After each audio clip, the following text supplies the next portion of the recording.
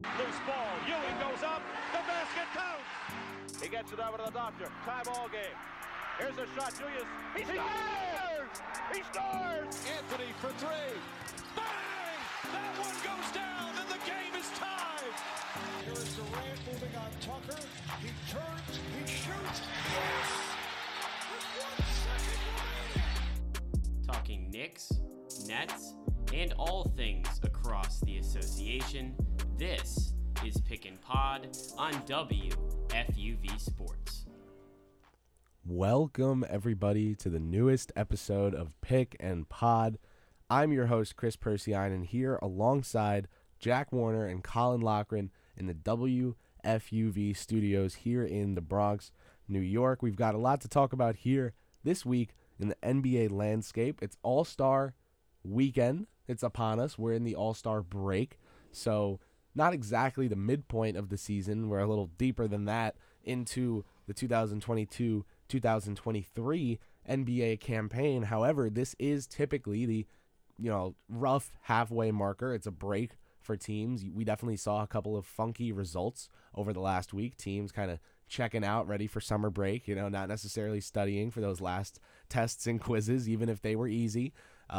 So got a lot to talk about in terms of the All-Star break. Also, going to touch a little bit on the real NBA landscape, fun and games aside, get to the actual game, and talk about just a couple of these big-time trade deadline acquisitions and how they've aged to start, as well as the buyout market, what's going on with that. We know after the trade deadline every year, everyone that doesn't get traded because there wasn't enough leverage or interest eventually reaches a buyout agreement. Terrence Ross headed to the Phoenix Suns. Video went viral of him making 20 straight threes yesterday, which we know a lot of NBA players can do, but it signifies that this is the time of year during which fans get excited about new additions to the team on veteran minimum deals. And a lot of the times, guys get labeled as ring chasers, but at this point, it's part of the NBA economy. So a lot to talk about, as I said.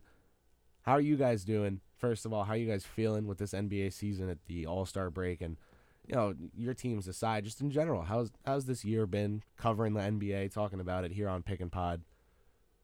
Well, we all know the expression, the calm before the storm, Chris and Jack. But this is the calm after the storm. After such a wild deadline, so many moves going down, Phoenix becoming a completely different team, this is the calm after that storm, where we're going to get into the All-Star festivities. It's going to be a fun time this weekend, a lot to see, a lot of good competitors going out there for the three-point contest, dunk contest, local guy Jericho Sims going out for that dunk contest. We'll talk about that. But even just in general, as you said, Chris, everyone is allowed to be excited now, at least the teams that are in contention. And even if you're tanking for Wemby, you're excited about that because you're wondering to yourself, could we have a franchise player on the horizon? Everything aside, very fun time to be a fan of the NBA, and it's kind of one of those few times where there's really no stress involved. You kind of know where you're at this point in the season. You're just going to let it play out, and for now, you're allowed to take kind of a breather. Right around this time of the year, it's got me very excited for the second half of the season, especially, again, with a lot of the moves made during the trade deadline. It was an eventful first half of the year, but All-Star Weekend is one of my favorite times of the year, just across all sports, let alone basketball. So I'm pretty excited to see where the league goes from here. Yeah, and there is definitely going to be an exciting outcome, in my opinion, just because there's no expected one. I feel like we have a lot of parity in the NBA nowadays, and if there are any teams that will ruin that, for example, a team like the Phoenix Suns, well, it'll be because of a new superstar acquisition. So no matter what, something's going to happen that nobody was expecting coming into this NBA season. We'll talk about the landscape of the league. We'll talk about those additions and what teams we think have kind of maybe entered contender status that weren't there or bolstered their chances. But first, let's go to Salt Lake City. Unusual destination here on Pick and Pod. The Utah Jazz, not a team that we cover much here from New York, even when they had Donovan Mitchell and Rudy Gobert on the squad. I actually feel like, as someone who's hosted a lot of Pick and Pod this year, I've kind of made it a thing to talk about teams like them, the Kings, even the Magic. I love these storylines across the league. And yes, the local teams are important, right? But I like checking up around the league. So we've talked a bit about Lauri Markkanen this season and different players like that. Well, All-Star Weekend happening in Utah. The Brooklyn Nets had a bit of a shakeup So they'll have no representatives at all? Will they have anyone in the Rising Stars game even? I don't believe so. And I think Seth Curry didn't make the 3-point contest, right? No, it all went backwards. Once Durant and Irving set sail, it did go backwards for Brooklyn, although eventually that representation is going to be there if you look at what they got back trade-wise for Durant and Irving. I do think picks, the picks are great until there are names attached to them. Right. I think, a great example, and I don't mean to call out any specific player, but like you take a look at a pick in the, late 30s, high 40s. At the trade deadline, that can get you a veteran that can help win you games. A lot of teams wouldn't want to part with that second-round pick. Oh, well, we can draft someone young, cost-effective. The New York Knicks rather have, a veteran at last year's deadline or have drafted Trevor Keels, who has yet to even consider touching the court for them this season. The picks are great until there are names attached to them. Obviously, Brooklyn got a lot of first-round picks, but the reason I do this asterisk, the reason I'm hesitant to give them oodles of credit is because they did not acquire a surplus of draft capital. That's fair. They did was replenish their deficit of draft capital due to the literal mortgaging of their future that they did for a player that played in about 6 hours worth of games with their two stars. Not many games. I was alluding more to the fact of, did you see Mikal Bridges? Oh, we're going to get to him too. He was fantastic. I was at that game. He was fantastic because he's one of those guys, and I don't want to spoil anything. I feel like he's only going to get better the more volume he's allowed to have in terms of shot selection, playmaking. I have a question about that, and I'll ask it to you later because I think that's actually a discussion I really wanted to get to. Let's start out with this All-Star weekend with a 3-point contest. And the reason I say that is because we had a new participant announced. So funny. To the chagrin of NBA fans. So in the 3-point contest are the following NBA players. Some notable snubs before we start. Damian Lee, Isaiah Joe, 2 players who have been taking a lot of 3-pointers, making a lot of 3-pointers this season, but just didn't have the star power to their name to make it worth their team chartering a flight to Utah. They went with some stars instead, and that's how Jason Tatum made the 3-point contest. You saw Damian Lillard make the 3-point contest. Tyler Hero made the 3-point contest. They went with the more attractive names than Damian Lee and Isaiah Joe. But Tyrese Halliburton, another player, I think I like that addition as someone who's not a huge Halliburton proponent. And the reason is because his shot is just odd and it works. And so I like the concept of having a different looking shooter, mix things up. Buddy Hield, all right. That is probably the NBA's best shooter's shooter. That's what he does. It's all he does. Okay, fair. The way you initially began that sentence, I'm like, oh. No, he's not the best shooter in the NBA. The best shooter's he's shooter. A shooter's shooter. Every shooter in the NBA is like, that guy is great. Michael Beasley wasn't fantastic, but he was your favorite player's favorite player. So if you watched him in college and everything, you loved him. We got Kevin Huerter from I like that one. Storybook Sacramento Kings. You got to love that one, in my opinion. A little bit of hometown representation. Lauri Markkanen from the Utah Jazz. We know Karl Anthony Towns winning a previous 3-point contest. The NBA enjoys having big men in these things, and I think they love that because it allows them to highlight the skill sets they have in the league nowadays. Stretch bigs used to be a rarity, and now there are so many stretch bigs that I think they're actually still a rarity, but because out of all the bigs that we consider stretch bigs, only the elite of the elite are true stretch bigs. Like I would argue Porzingis, yes. Miles Turner, no. Why? Miles Turner draws closeouts on about 33% of his 3-point attempts. So yes, he makes a fair deal, but teams are actually willing to let him do that game in and game out. It's the best way that they like to get beat by the Pacers. If they're going to lose to the Pacers, sure, Miles Turner can rain from downtown, and that's how we went down. So I think the league has an opportunity with guys like Towns, Markkanen. Even you look at other bigs, Wembanyama coming into the league, probably going to participate in a 3-point contest or two in his career. And that's why I really like the addition of the player who in the NBA has more 3-pointers in the first quarter this season than he does in the next 3 quarters combined. More threes in the first quarter this season than anyone has in any quarter this season. Julius Randle of the New York Knickerbockers comes out in the first quarter of games and just absolutely unleashes a barrage of threes on teams. Now, after that, a little streaky, right? But he's really confident this year in those first quarters. Knicks associate head coach Johnny Bryant spoke to media and said he gave him a goal this year of taking and making more threes than last year. Just being more of a spacer as opposed to a ball-dominant isolation player. And Randall's already done that, and we're at the All-Star break. So I think that speaks a lot to his improvement in three-point shooting. He's having a better shooting season than he did when he made second-team All-NBA in the 2021 season. Jack, I'll start with you. What do you think of the addition of Julius Randle to the three-point contest, A? And B, who do you have winning this thing?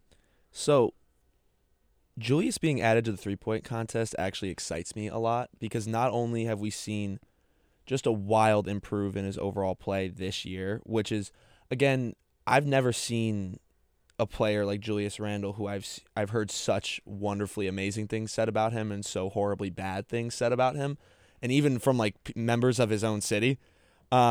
I've always loved Julius Randle, and I think it's a great addition. I think it's also it gets people talking. I think it's good for the league. A lot of people have it's run my Twitter since the news broke. So, not to mention he's immediately the underdog right now. It's plus 950 odds for him to win this. So, me personally, I like my boy Jason Tatum, but I feel like that's kind of a cliche answer.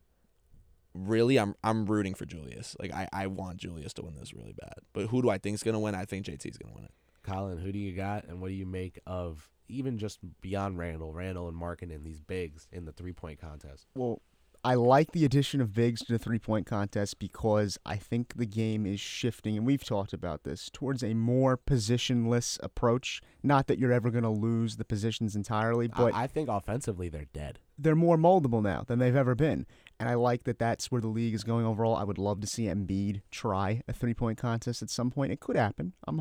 I have hope that eventually it could happen, but as far as Randle is concerned, Chris, you know I am a Julius Randle proponent. I have been a supporter this year of the work he's put in. You mentioned his relationship with Johnny Bryant. He really helped him in the offseason get a better attitude, come back in, work hard. It really showed itself in terms of his improvement. The quote? Right. Yeah, Bryant, I don't know, Jack, I don't know if you know this. Randall spoke to press. He said that, over the offseason, Bryant was working with him on his mentality, and he flat out asked him. He showed him a couple clips of Julius reacting to fouls, reacting to no calls, probably the thumbs down, body right? language. Yep. And Johnny just played him the clip, and Julius is kind of like, yo, like what are we doing here? Would like, you want to be your teammate? What's going on? Would you want to be your Johnny's teammate? like, look at this guy. Would you want to play with that guy? And Julius was like, Not really, no. But I like the fact that he's in this three-point contest. I think it's good for the game whenever a New York athlete is in there. Call me a homer, but I'm going to say it anyway. I think having big markets like New York, L.A. is good for the growth of the sport overall. Shooting roughly 34-ish% this year from three, not by any means tremendous, but as you mentioned, those first quarter barrages are something else when they happen. So if he can get hot early, who knows? In terms of who I have winning this thing, Kevin Huerter. I think he's going to be lethal in this contest. I think he's the type of player that is set up for this contest. Even when he was in Atlanta, I had said, they have a lot of these guys that can shoot threes.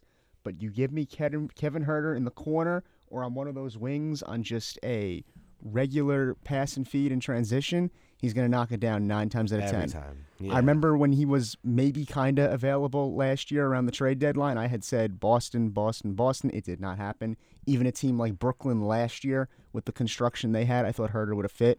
Given that Atlanta's kind of floundering now, it's a shame to not – he's on the Kings now. I did know that, but I automatically think of him as a Hawk because of 2021. The Hawks took the first-round pick for him for financial reasons. And now you look at what the trade they made at the deadline was.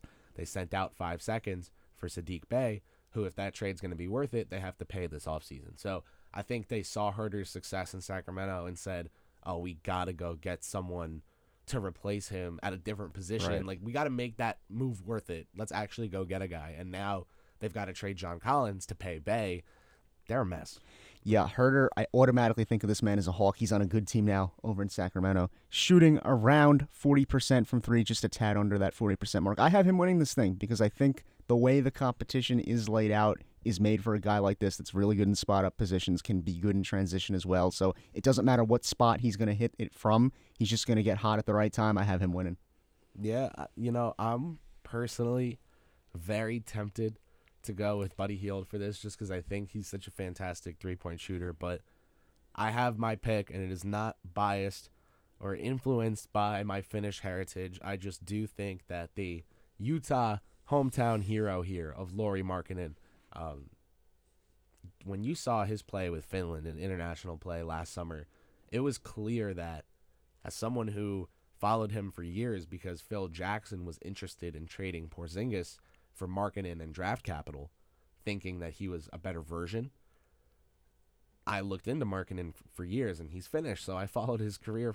He was never that guy that he was at FIBA. And what I saw from him at FIBA that was so different was just a coach that empowered him and confidence. It was forced because no one else is better than him for Finland, so he kind of has to be the number one. But he thrived in the role to the extent where that international play pretty much elevated him from decent young piece that Cleveland has to, yeah, this guy can be the main salary piece in a trade for Donovan Mitchell so long as there's a bunch of first-round picks attached. But now Markkanen, an all-star starter because of the injuries, right? He's got all the confidence he needs, and I think that there's a lot of pressure on him this season, because he needs to play for pretty much, if he wants a max contract, he's got to keep up this rate of production. The three-point contest isn't. I think he's going to have fun with this, and I've got him taking it home because, he's got the fans behind his back there in Utah, and I just think that he is going to get in a nice groove and rhythm. And part of the reason I say this is because other than Hield and Herter, there aren't that many shooters. Typically there's 3 or 4. There's only 2 this time that I think they get in a rhythm and they can make every single shot, like literally every single shot. We used to have 3-point contests with Steph and Clay and Marco Bellinelli, who would beat them both. Manu Ginobili for a while. Korver. These guys were really dangerous. And now you have to be so versatile in the NBA today that there are fewer guys like a Buddy Hield who are really just shooters. Evan Fournier, not in a rotation anymore. Right. So that's how this goes. We'll move on from the 3-point contest to the next competition. And there are no predictions here. Just throwing a shout to another Knick participant, Quentin Grimes, in the Rising Stars contest. Cam Thomas made his campaign, pun intended, very strongly, but a little bit too late for a selection here. And so no Nets in the Rising Stars He squad. can blame Kyrie and KD for that one. Had it been a little bit sooner that they had gone off elsewhere, Cam would have made that competition, in my estimation. He has been phenomenal the last couple games. And the hype was big enough for it to happen. Grimes, been a starter for a good team this season, bringing it on both ends of the court. He doesn't get any plays ran for him, and he averages about 11, 10 points a game. With Josh Hart here in New York now, it'll be less. He'll play fewer minutes, but still, great player. Quentin Grimes, great attacking speed from the corner. That's what stands out most to me. Colin, as a fellow Knick beat reporter, you've probably seen it. The blow-by rate. It's insane. It's when he's in the corner and they have to respect the shot because he's knocked down, and he just sprints past his man, and he's not the fastest player out there. So it's fascinating that he's able to tap into such great speed. But I think it makes sense that it's straight line speed because at Kansas, when he was a primary, he couldn't get any separation left and right on the court, and so that's why he moved to being more of a 3-and-D wing. That straight line speed is still there for him. He was a 5-star recruit. That's that athleticism that he taps into. So Grimes, exciting in the Rising Star game, not necessarily the play style that is built for that game. Remember, we had a Zion versus Ja Rising Stars game. Jack back there is smiling, ear to ear, just remembering the literal plethora of highlight dunks that Jaren Jackson Jr., Morant, that we got from those guys. But this should be a fun Rising Stars game. We got some really good players. More fun than it probably, though, will be the dunk contest. And now I am in on this event this year because the roster of names is an absolute shame compared to the competition that the NBA used to have. Right. This league used to put out dunk contests with Michael Jordan versus Dominique Wilkins. Like, that was like the standard, right? And Kobe and Shaq and all these guys would be there with their VCR tape, whatever, courtside, because they wanted to have film of these crazy dunks that were going down in even the late 2000s. recently it's been popularized for stars not to participate in these events, not to risk any injury. And now we have a list of Mac McClung, not an NBA player. Trey Murphy III, cool dunker, doesn't really show it in game at all. This is a pure highlight tape bet. Kenyon Martin Jr., one of my favorite players on the Houston Rockets. His dad, former number 1 overall pick. But dunk contest worthy? Nah. I think the one guy in this dunk contest who, in games this year, has put out a tape that's like, hey, I probably wouldn't make it in a normal year, but I should make it, is Jericho Sims. And because of the drought of stars willing to do these competitions, Sims actually did make it this year. He was a replacement. I think Ja Morant pretty much got him in the dunk contest. Morant tweeted out to get Jericho Sims in the dunk contest because Sims unleashes some crazy dunks against the Grizzlies. And same question, guys. Colin, we'll start with you. Who do you have taken this one? I think everyone's favorite underdog is McClung, but I'm not sure about his chances. Who do you got? I'm going to go either or. I'm going to say either Jericho Sims or McClung. I think McClung could win it because he's got the hops to do it, and the versatility in terms of the type of dunks he can provide could be really special. Like, I'm excited to see what this guy can bring to the table. I don't think he's very tall. I am not a Mac McClung expert by any stretch of the imagination. I don't think he's a tall gentleman. So for that reason, I might be rooting for him to have some good vertical leap, get some fancy dunks in there. But you're right, Chris. Jericho stands out as the guy on this list that has had a number of dunks this season, and it comes in a variety of ways. Could be in transition, or more often, it's off of an offensive board, and he kind of just jams it back Or those into the basket. alley-oops. Or the alley-oops. Oh, those half-court alley-oops are something. If he can use that in this competition and just get a little fancy with it, he could very well win. Trey Murphy, Jack, was practicing a dunk earlier today where he goes not at the elbow, a little more to the right, shoots the ball, makes it, banks it in so that it takes more time, and then goes up, catches it, dunks the rebound out of the bottom of the net, and reverse slams it. Oh, my gosh. Is that enough to get a 50 from you? Who do you have winning this thing? One comment quick. Go ahead. McClung is 6'2". Yeah. I might have to root for McClung for personal reasons. I was today years old when I found out that McClung is 6'2". He's 6'2". He just has ridiculous He is the most. vertical He is hop. the most 5'8" looking 6'2" dude I've ever seen. It would be impressive for him to win the dunk It would contest. be impressive. Who do you have winning, Jack? As soon as the names were released, all I could think of, all that was playing in my head, was earlier this season, Knicks versus Thunder. Derrick Rose tossing a lob up to Jericho Sims, and just one of the most violent slams I've ever seen. Yeah, they're really like punchy and aggressive. They're like violent.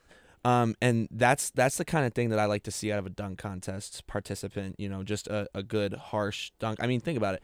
Half of when Zach LaVine had those back-to-back contests, you watch his dunks, bro. I thought the man was gonna break his wrist the way he was dunking. Like the noise that they caught on the mics from the impact of the ball was just it sounds like like gunpowder. Yeah, Like- it's like a musket going off. No, it's you know, crazy. like I would like to see McClung do well, though. I do have Jericho Sims, but I completely agree with Colin. I would like to see McClung do well, just simply because he's the clear underdog. Like, he's getting brought up from the G League, and I think it's just an interesting situation. Not to mention, I think Mac is just a good kid. He's been fun to watch. He's been averaging around 20 a game in the G League, so he's been on his grind. He's been doing his thing. He's a phenomenal athlete. The one thing I will say is I'm like desperately hoping that we get a good product this year, because I'm losing hope. It used to be one of my favorite events, like ever, and I can still recall. I can still see when I was sitting in my family room watching the first LaVine win and the second very controversial LaVine win. AG robbed. 110%, dude. I don't disagree at all. AG robbed twice. But yes, I think some of it has to do with avoiding injury. But the other thing is, I don't think the dunk contest is I don't think the players think it's as serious as it used to be. Like, I don't want to sound needs to buy it from whoever the sponsor is and just dole out like a ludicrous bonus. Like, I'm talking a nuts bonus to the winner and a tenth of it to second place, like some motivation to even just finish at the top. How about a counter offer that makes that even more valuable? How about we do everything that you just said, and on top of that, let's not have judges like DJ Khaled for the dunk contest, please. You can blame like AT&T. I understand that like they want to make it a spectacle. I understand that there needs to be entertainment value, there needs to be personalities, fine. But like I can't take it seriously when we have personalities like that. And I know it's completely subjective. I'm sure there's some people out there that think it's great for it. I just have a tough time taking it seriously when I got, some of the best athletes in the world doing dunks that they've choreographed for a while, just to have their critique and their scoring be done by none other than DJ Khaled. For what it is worth, Dominique Wilkins is on the list this year. Right. And in past years, they've had Dr. J, they've had all different types of people who have, legends that have judged the dunk contests.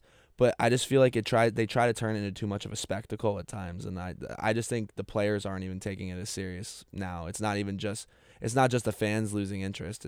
I think it's not fear of injury is not the only reason that players aren't doing it anymore. I think they don't take it seriously anymore. The crazy thing to me is that when they fixed the actual All-Star game and they started to make it better with the way things were scored and the time and all that, even the captains, the way they were doling out the rosters, that is exactly around the same time when the dunk contest actually got worse. Like, I don't know about you guys. I watch the game now, but I'm more interested in the three-point contest. I don't know why. I think it's just because maybe that's where the league is going, and that's where my mind is drawn to. Well, and that's the thing. I've never talent goes to the three-point. Well, exactly, and I've never been more. I completely agree with you, and I've never been more interested in the three-point contest. I think until I always watched it, but I was never as interested in it as I am now until this sort of start to decline with the dunk contest. Well, for a couple years there, it was Marco Bellinelli versus everybody. It felt like. Mm-hmm. At least this year you have some diversity. There really isn't one man. guy. I mean, if Steph participated year over year, I think he would probably win most of the contests. But that element doesn't exist this year. This is one of those years where you look at it, and we have our favorites, of course, but it's not like anyone couldn't get hot from behind the arc. The dunk contest kind of has the opposite problem where you look at it and you go, well, two of these guys are barely NBA players. No disrespect to Jericho, not in the rotation enough. And you look at Martin and Murphy the third, and you're just kind of like, well, the average guy that sits on his couch and watches a game on Tuesday, Thursday on TNT might not know who they are. Right. No, completely. I think it'll be a fun product, though, and the reason for that is these guys know what people are saying about them. I think the NBA is telling them, hey, put on a show for us, please. Don't make us look bad for picking you. And I think these guys want to win, too. They want to be the guy to come out on top of this competition. So the guys that are in it, I think, genuinely want to win it. Something else going on, we won't have any real discourse about it, but just wanted to shout out a cool new idea from the NBA, the G League Next Up game. And they've got Scoot Henderson and Luka Garza as captains for this one. And essentially, the G League Ignite has been really embraced by the NBA, and it's to an extent where they played Victor Wembanyama's team, so that Wembanyama and Henderson, the number 1 and number 2 presumptive picks in this 2023 NBA draft, could match up against each other, could play a game, and they broadcast it for free everywhere. When Wembanyama plays, they email out, on the NBA app, a link to watch it. When G League Ignite plays, you can watch. Dyson Daniels played in G League Ignite, went pretty high to the New Orleans Pelicans. Several players in the Ignite program, man, that have been drafted now, and Marjon Beauchamp, another one, to the Bucks in the first round. So a bunch of guys went first round out of Ignite. You're gonna have probably a number 2 overall pick out of Ignite this year, and I think it's just cool that the NBA continues to feature and highlight this aspect, because I remember when the D League just didn't matter at all. And now I genuinely remember one day in 2017 flipping on NBA TV, and there was a D League championship on. It was the Rio Grande Valley Vipers. They had this guy, this center, big white center, who was just feasting on everyone. And I was like, yo, who is this guy? He's awesome. So I look into him. The guy's named Isaiah Hartenstein. And he is just this super fun player that never really got a chance anywhere. And I was like, this guy's great. Someone give him a shot. And then the Houston Rockets gave him a shot after he was like the MVP of the G League Finals or whatever. And he actually like played okay, like existent backup center minutes for them. Fast forward, Los Angeles Clippers ends up being a big part off the bench of that team and earning himself a $16 million deal over 2 years with the New York Knicks that I think over the last couple weeks, now that he's healed from his Achilles bug, he's been absolutely worth $8 million a year in the NBA landscape. So the G League Ignite and the G League in general has lots of cool stories, and I like that the NBA is highlighting this. I don't know if you guys have anything to add. We can kind of just move on. I think more than anything, that speaks to the fact that they're not afraid to expand towards other territories, towards other ways of presenting a league product, and I think the G League is a perfect example of that, as is the league in Africa that they have cooking. I watched so many of those games in the summer, and I was blown away by the talent because these guys are big, strong, fast. They're moving up and down the court with ease. It's just one of those things where the more opportunities you give people, the better the product is going to be ultimately, because they'll find a way to assimilate into the NBA. They'll find a way to get that look from a team that, says this guy can shoot, or he's got the size, if we can just develop the handle, something like that along those lines. And I think perhaps more than any other sports league right now, the NBA has shown a willingness to be progressive in this regard, and it makes all the difference in terms of the product that we're going to get, not just a year from now, but 5 years from now, 10 years from now. And I think the league in Africa, the G League, things like that all point to that eventually being where we're at. And the other thing that I appreciate the most about this is I think one of the most overlooked, subgroups of professional athletes are these, more minor leaguers. I say minor leaguers, and that's more of a baseball term, but guys that are drafted by professional teams and have to, play in their development systems beforehand, because Deuce McBride is the NBA equivalent of a quadruple A player. Exactly, and that's my exactly my point. Baseball, you got to move through single A, double A, triple A. Hockey is pretty similar. I don't know exactly how it works. NBA, you have the G League. These guys are on a constant grind, not knowing. They accomplished their dream of getting drafted, but they're not quite there yet, and it's an uncertainty whether it's an injury on someone on the current roster that's going to push them up, if it's their own play that's going to push them up. So not only is it a very underappreciated, drive that these players have, but they're just raw talent, and this is one of the moves out of the NBA that I really, really enjoy, because I think they deserve to be showcased, and especially on a stage where all the other best players in the world are currently battling it out. I think it's going to be a really great experience for all the G League guys too. I'm excited for this All-Star weekend. Let's transition to kind of setting the table for what we'll discuss next week on Pick and Pod, and going forward for the rest of the season. We'll go quick here. I have 3 different things I'd like to bring up. The third having a couple different compartments and components. So no, first 2 a little more simple. Note number 1: Josh Hart becomes a New York Knick. The New York Knicks enter the trade deadline on a 3-game winning streak. I think, and I'm no vibe connoisseur, but I think that the energy around this Knick team, the vibes, so to say, are easily the best they've been all season. 100%. All year for this Knick team. Several games above 500. They're in the 6th seed right now. It's looking like they might even be able to angle for the 5th seed. Brooklyn no longer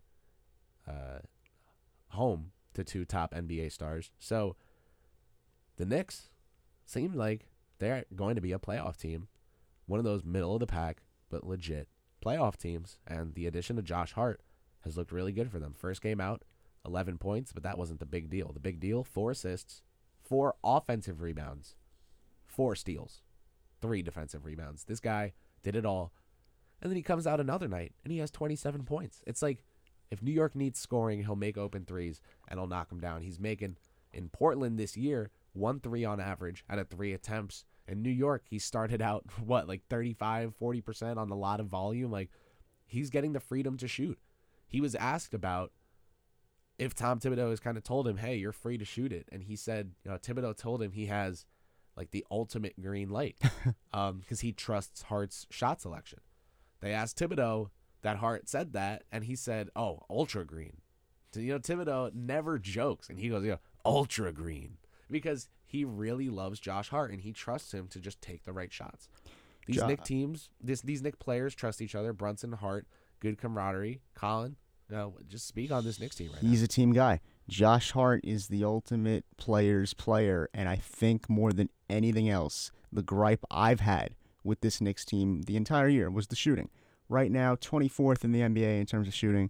That's going to go up because you just added another guy now that has that ultra green light. And when he has that, it's going to open up other opportunities for guys like Randall, Grimes, Brunson that are going to get extra looks because guess what? If you're an opposing defense, you have one more guy to look after now that wasn't there prior.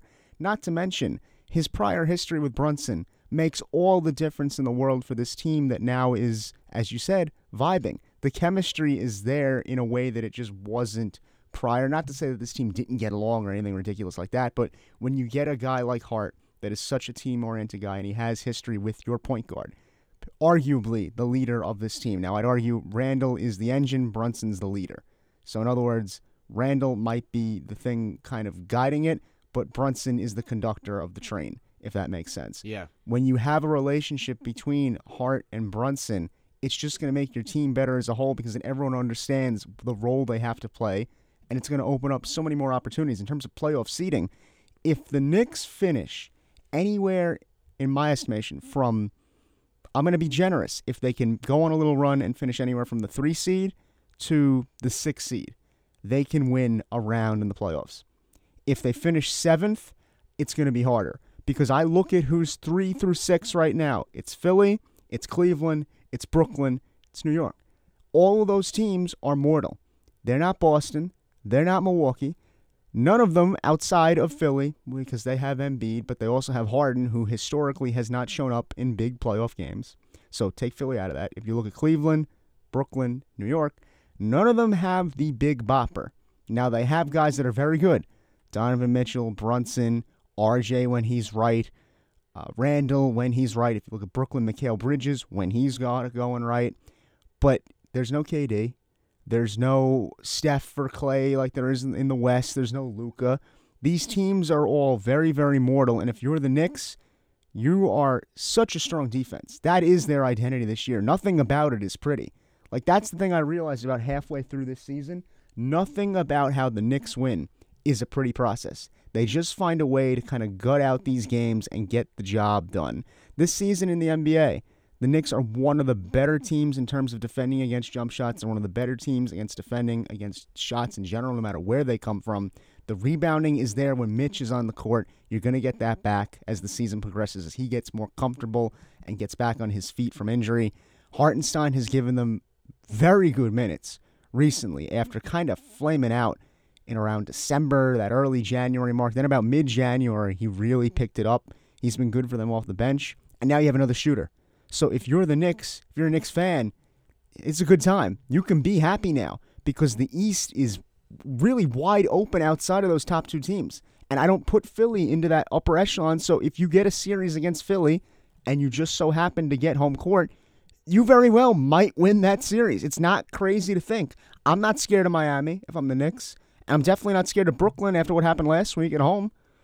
We'll talk about the Cleveland Cavaliers in a little bit, but that's a team that I think the Knicks could take on as well. Yes, they have Donovan Mitchell, but with what the Knicks have in Brunson and Randall and these other guys that know what it takes to win basketball games, I just love the way that adds up. I like it more than I like what the Hawks have. I like it more than I like what the Bulls have. Mm-hmm. I like it more than I like what what Cleveland has, what Indiana has. There's a lot of these teams that I just think the Knicks are better than, but with the way they're discussed, it's always an uphill battle. It's always, they'd beat the Knicks. Well, would they? It's always that way. So we'll have to see, right? Jack, the Brooklyn Nets got a 45-point game from Mikal Bridges, as we talked about earlier. Seems like they are embracing that youth culture again. Sean Marks and Joe Tsai kind of agreeing that they'd rather have an 8th seed that fights for each other than a 1 seed that doesn't.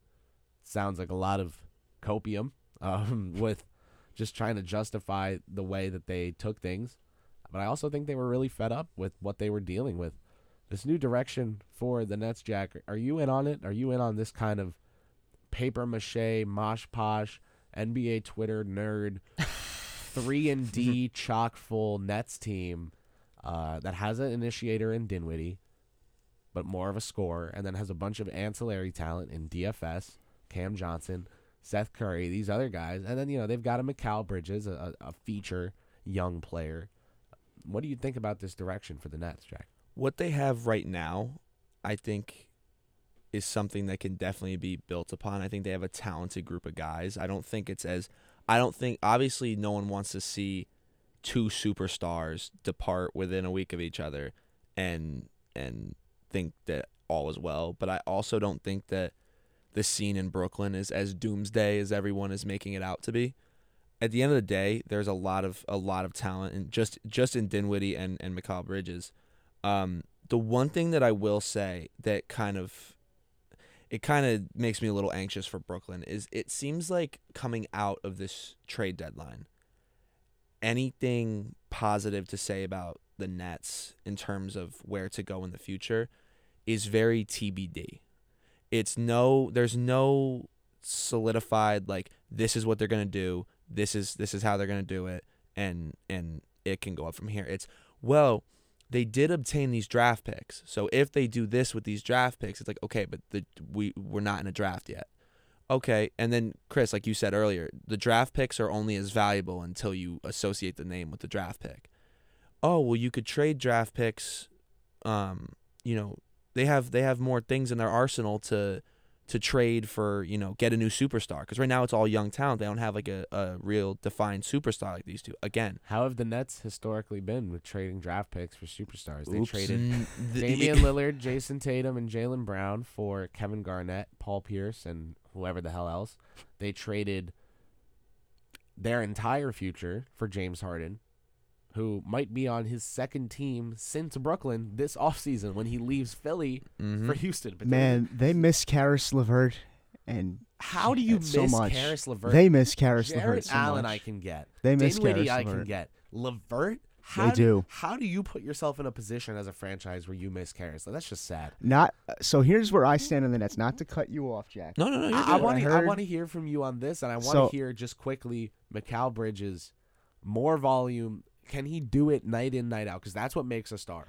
I'm in on Brooklyn long term. I'm not in on Brooklyn this year because I don't think, after you lose the stars, anything finals related, deep playoff run related, you can toss it out the window this season. Long term, if we're assuming, it's a big if, Mikal Bridges and Cameron Johnson are going to stick around, I'm in. I like what those kids bring to the table. Mikal Bridges, the other night against Miami, 45 points, very efficient performance. I think he was 17 of 24 from the field, something ridiculous like that. This year has an effective field goal percentage above 53%. Obviously wasn't the primary option in Phoenix, so we really don't know what he looks like when he is a primary option. But the thing you like about him is the athleticism, the shooting, and the defense. The Nets went from an uber offensive team that couldn't play a shred of defense to now a really good defensive team that's going to have stretches where they're not going to score, and they're going to have to figure out a way to kind of fill in those gaps. Mikal Bridges and Dinwiddie, but more so Bridges, could be the solution to that problem. This guy was all defensive last year in Phoenix. This season now, he's going to get tested offensively because the Brooklyn's going to look to him, Jacque Vaughn's going to look to him and say, can he do it night in, night out? You have to be the guy. As the guy. And I think he can with one major caveat. He's going to have that point guard with him. I think it's a little bit like what you're seeing with Randall. Obviously, much different players. I don't want Mikal Bridges dribbling the hell out of the ball up and down the court. I want him to be the type of guy that sits in the wing, comes over a screen, gets a three, or scores in transition. Cheap buckets here and there, corner threes, good playmaking, solid defense. A little bit like, if you will, what Jaylen Brown is doing in Boston. So I was going to bring someone else up for this discussion, and here's why. The New York Knicks have assembled a bit of a Villanova Vanguards section of their roster. Jalen Brunson, Josh Hart, two Villanova stars. Now, they did have to trade Ryan Arcidiacono to make that happen. I think they're okay with that. I think they can live with that, man. Here's my question. The New York Knicks at the deadline, funnily enough, as reported by me first, were willing to trade multiple first-round picks for OG Anunoby to the Toronto Raptors. If Brooklyn is really doing this retool thing, will the two New York teams discuss this offseason and potentially lift what has been an unspoken trade embargo between the two because they each have something that the other wants? Now, here's my proposal, and it's controversial. This is on purpose. I'm here for it. The New York Knicks have several protected first-round picks, 4 to be exact, but they traded their own. That leaves them with one other pick in this year's draft. Hold on to that. Future picks, the Milwaukee and the Washington picks, those 2 protected draft picks. Either someone like a Deuce McBride or several second-rounders or whatever it is, and R.J. Barrett. Wow. To reunite the Villanova trio of Brunson, Hart, Bridges, combine them with Randall, Mitchell Robinson, Emmanuel Quickley, Quentin Grimes, Isaiah Hartenstein, Obi Toppin probably will find a new home this offseason, but would that be a trade for the Knicks that would, 1, leave them with the perfect shell to add a star to? They can take a Randall and sign and trade him for an impending free agent like an Embiid or a Booker. They can take that Barrett salary, use it now. If Barrett's not going to become a lead player, they should get a player that can be a backup dancer, right? If they don't need, if they're breaking up Destiny's Child here with this mid-3, they just need the backup dancers because they're going to go get the Beyonce, right? So what are we going to see from the Knicks in terms of a retooling? Well, I think Anunoby points to the direction they want to go in. Would Bridges be too perfect of a fit? Does it make too much sense for the Knicks to send more draft picks to the Brooklyn Nets and a young player to build around an R.J. Barrett that can create and handle the ball a little better than Bridges? And then for the Knicks to get back a complementary player so that with Brunson, Hart, Grimes, Quickley, Bridges, Randall, Robinson, then they can add a star to that core and be ready as a contender. If you're Brooklyn, you don't do that deal. If you're the Knicks, you absolutely do that deal to get the Villanova guys back together. And what you pointed to is absolutely correct in that Bridges will bring more of a defensive spark than what Barrett currently provides, which is not much on the defensive side of the ball.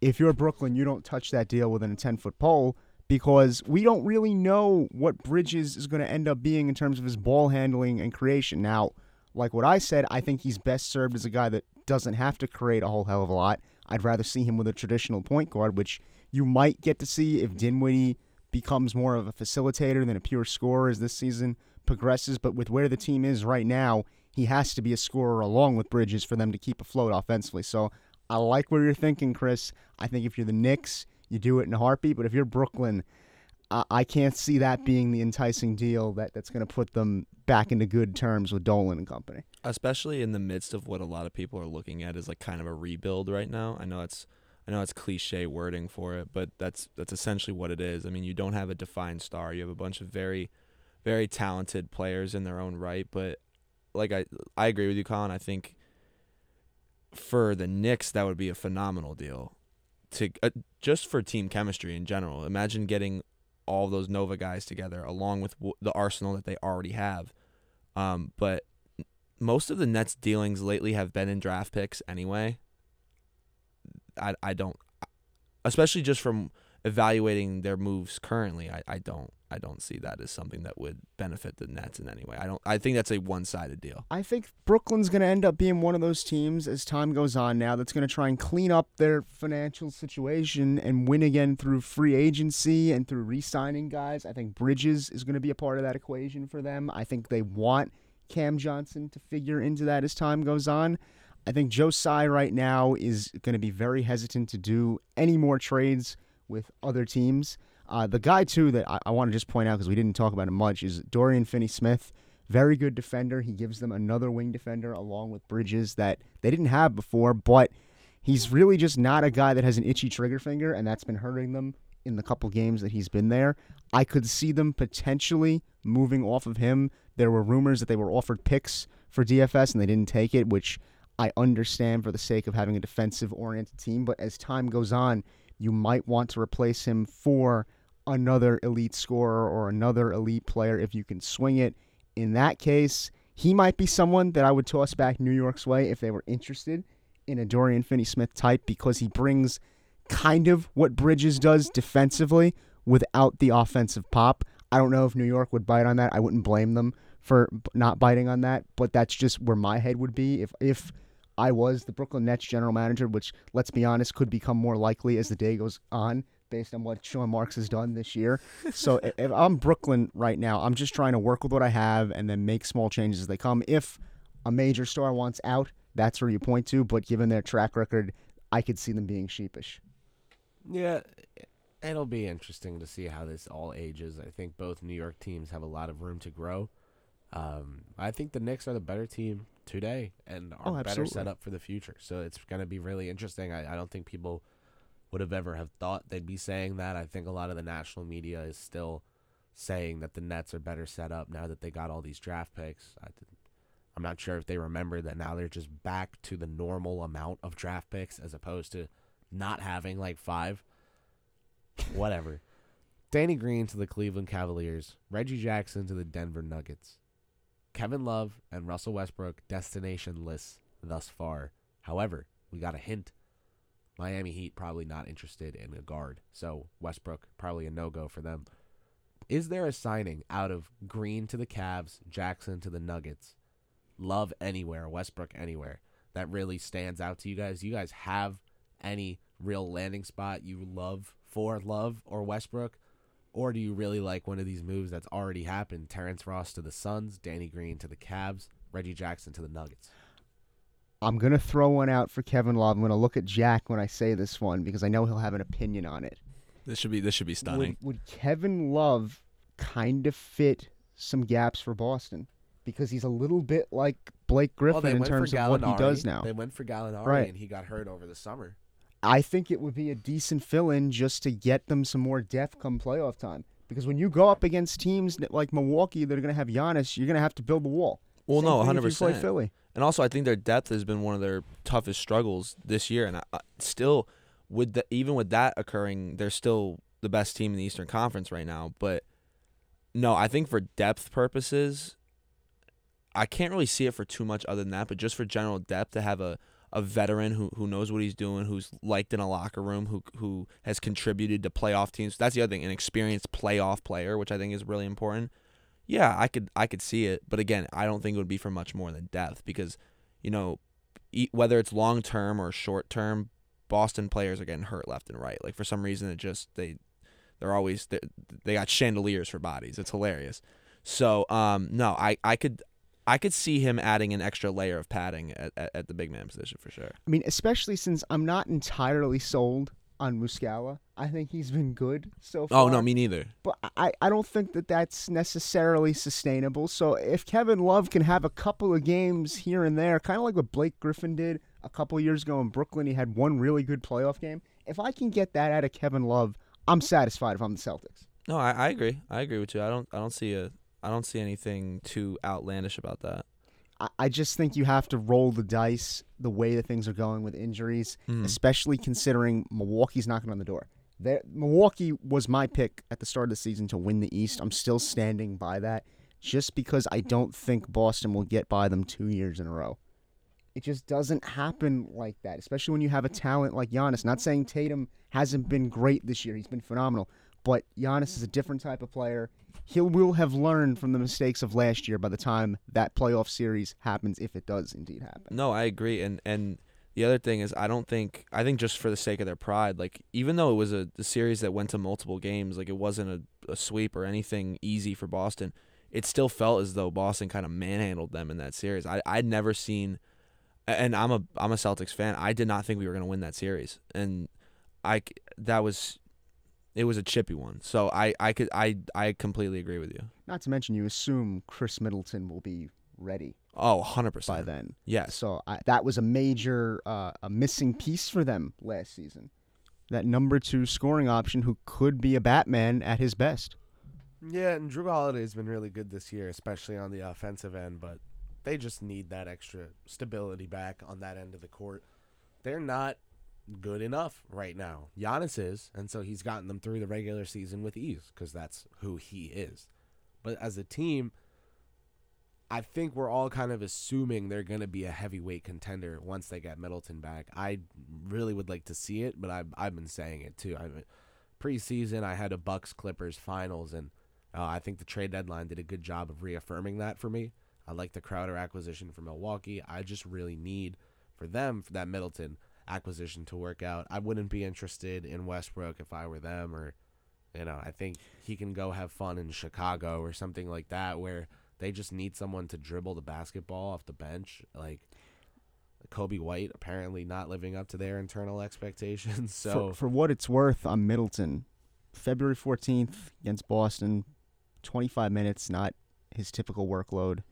1 of 4 from behind the arc, 16 points. This is the one that sticks out for me, though. 11 boards. Yeah. That's someone who's working his way back in. That's the impressive part for me, just in terms of what he can do. Yeah, I'd want to watch the game, but I agree that's like a great stat to point out just for motor and effort like that. That's encouraging. I'm not sure that any of these buyouts are moving the needle for any of these teams, though. I know Danny Green to Cleveland, they needed a wing that they can trust in playoff minutes in a crunch or whatever. Okay. I thought the Kevin Love buyout was weird. Like they kind of had to pick between Osman, Rubio, Love, and Lamar Stevens, and they could only play 2 of them. So it's kind of clear who they chose, obviously, with Love getting bought out. But I just would have picked Love as one of the guys to play in the rotation. So to lose him for nothing, for his time in Cleveland to come to an end like that is definitely weird. I do really like Boston as a spot for him. I just think that's a talent acquisition that they just make and then make the fit work later, because Love has done that before. He's changed his game several times to help put the best product out there. Love that move for Boston. I also think, if Miami got their hands on him and maybe that Heat culture rejuvenated him athletically a little, whatever it is that they do down there, whatever Michael's secret stuff they give their guys. I like that for him too. So some Eastern Conference teams I like for Love, but UCLA guy, Minnesota Timberwolves to start his career. He might just go out west, so we'll see what he does. The Clippers would be like terrifying. The Kings would be really fun if they don't trust Trey Lyles. I would, though, so I wouldn't do that if I were them. But it would still be fun. So yeah, other than that, that's about it from me on this. I think that this is going to be a very fun All-Star weekend, and that we are going to have a good time enjoying these events. I also hope that we're able to learn from these events and make them better for next year and get a little more hype around them. I think the league can learn from what they're doing. My final note is that the NBA gets an A+ for their halftime show selection for the All-Star game. They're going with an Afro Beats theme. Thames, Burna Boy. That's going to be awesome. I love the concept that they're going with. I know it's in Utah, but bring on the Afro Beats, bring on Burna Boy and Thames. I think that's going to be a great show. So I love the J. Cole one. That one still sticks out from a couple years back in Charlotte. I think this was a great choice for Utah. Not many notable Utah artists in pop culture, but they kind of found a good way of going about it. So that's it from us on this episode of Pick and Pod. Thanks for joining us virtually, for tuning in to the show, supporting what we do here at WFUV Sports. If you want to stay connected and tuned in to the New York Knicks, the Brooklyn Nets, and all of the teams around the National Basketball Association, you should continue to listen to Pick and Pod, where hosts like Jack Warner, Colin Loughran, and myself will have you covered all season long. Thanks for listening to Pick and Pod, a production of WFUV Sports.